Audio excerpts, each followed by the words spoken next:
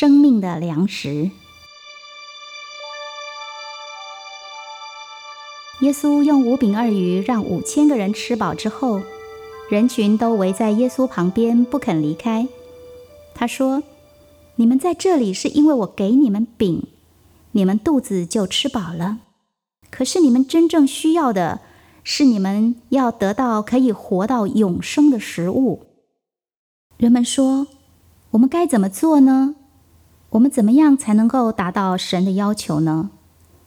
耶稣清楚地说，神只要你们相信就好了，相信神差遣到世界上的那个人呐。人们说，请给我们看神迹，我们就会相信了。你可以天天喂饱我们，就好像摩西在旷野中给我们玛纳一样啊。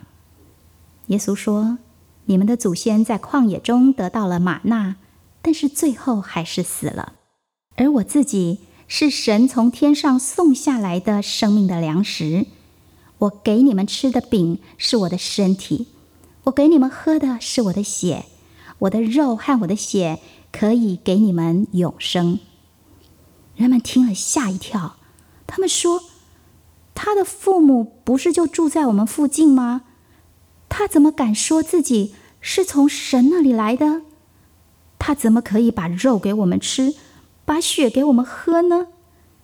从那天起，很多原本跟随他的人都不再跟着他，他们觉得有些话太难相信，太难理解了。耶稣对他的12个门徒说，你们是不是也想要走掉离开呢？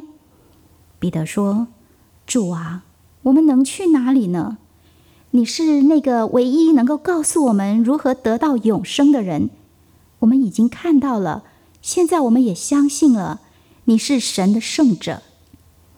耶稣说，我挑选了你们12个人作为门徒，但是你们中间有一个人最后会转过来攻击我。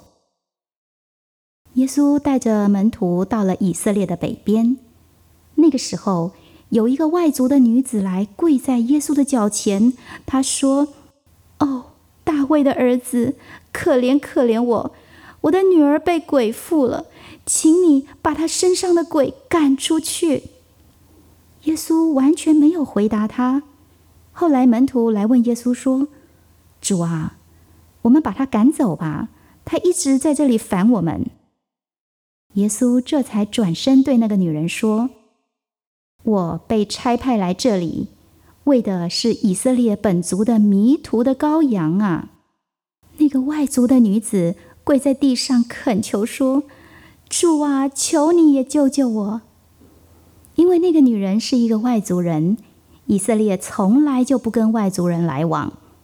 但耶稣对门徒说，把准备给儿女的食物丢给狗吃，总不大对，是吧？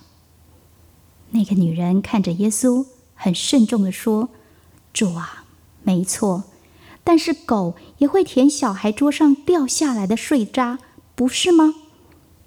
原来耶稣是在对门徒说反话，是要试试看门徒如何面对外族人。但这个女人的回答令耶稣很惊讶。耶稣说，女人，你的信心真大，你回家去吧，鬼已经离开你的女儿了。那个女人就起来回家去了。她发现她的女儿真的已经好了。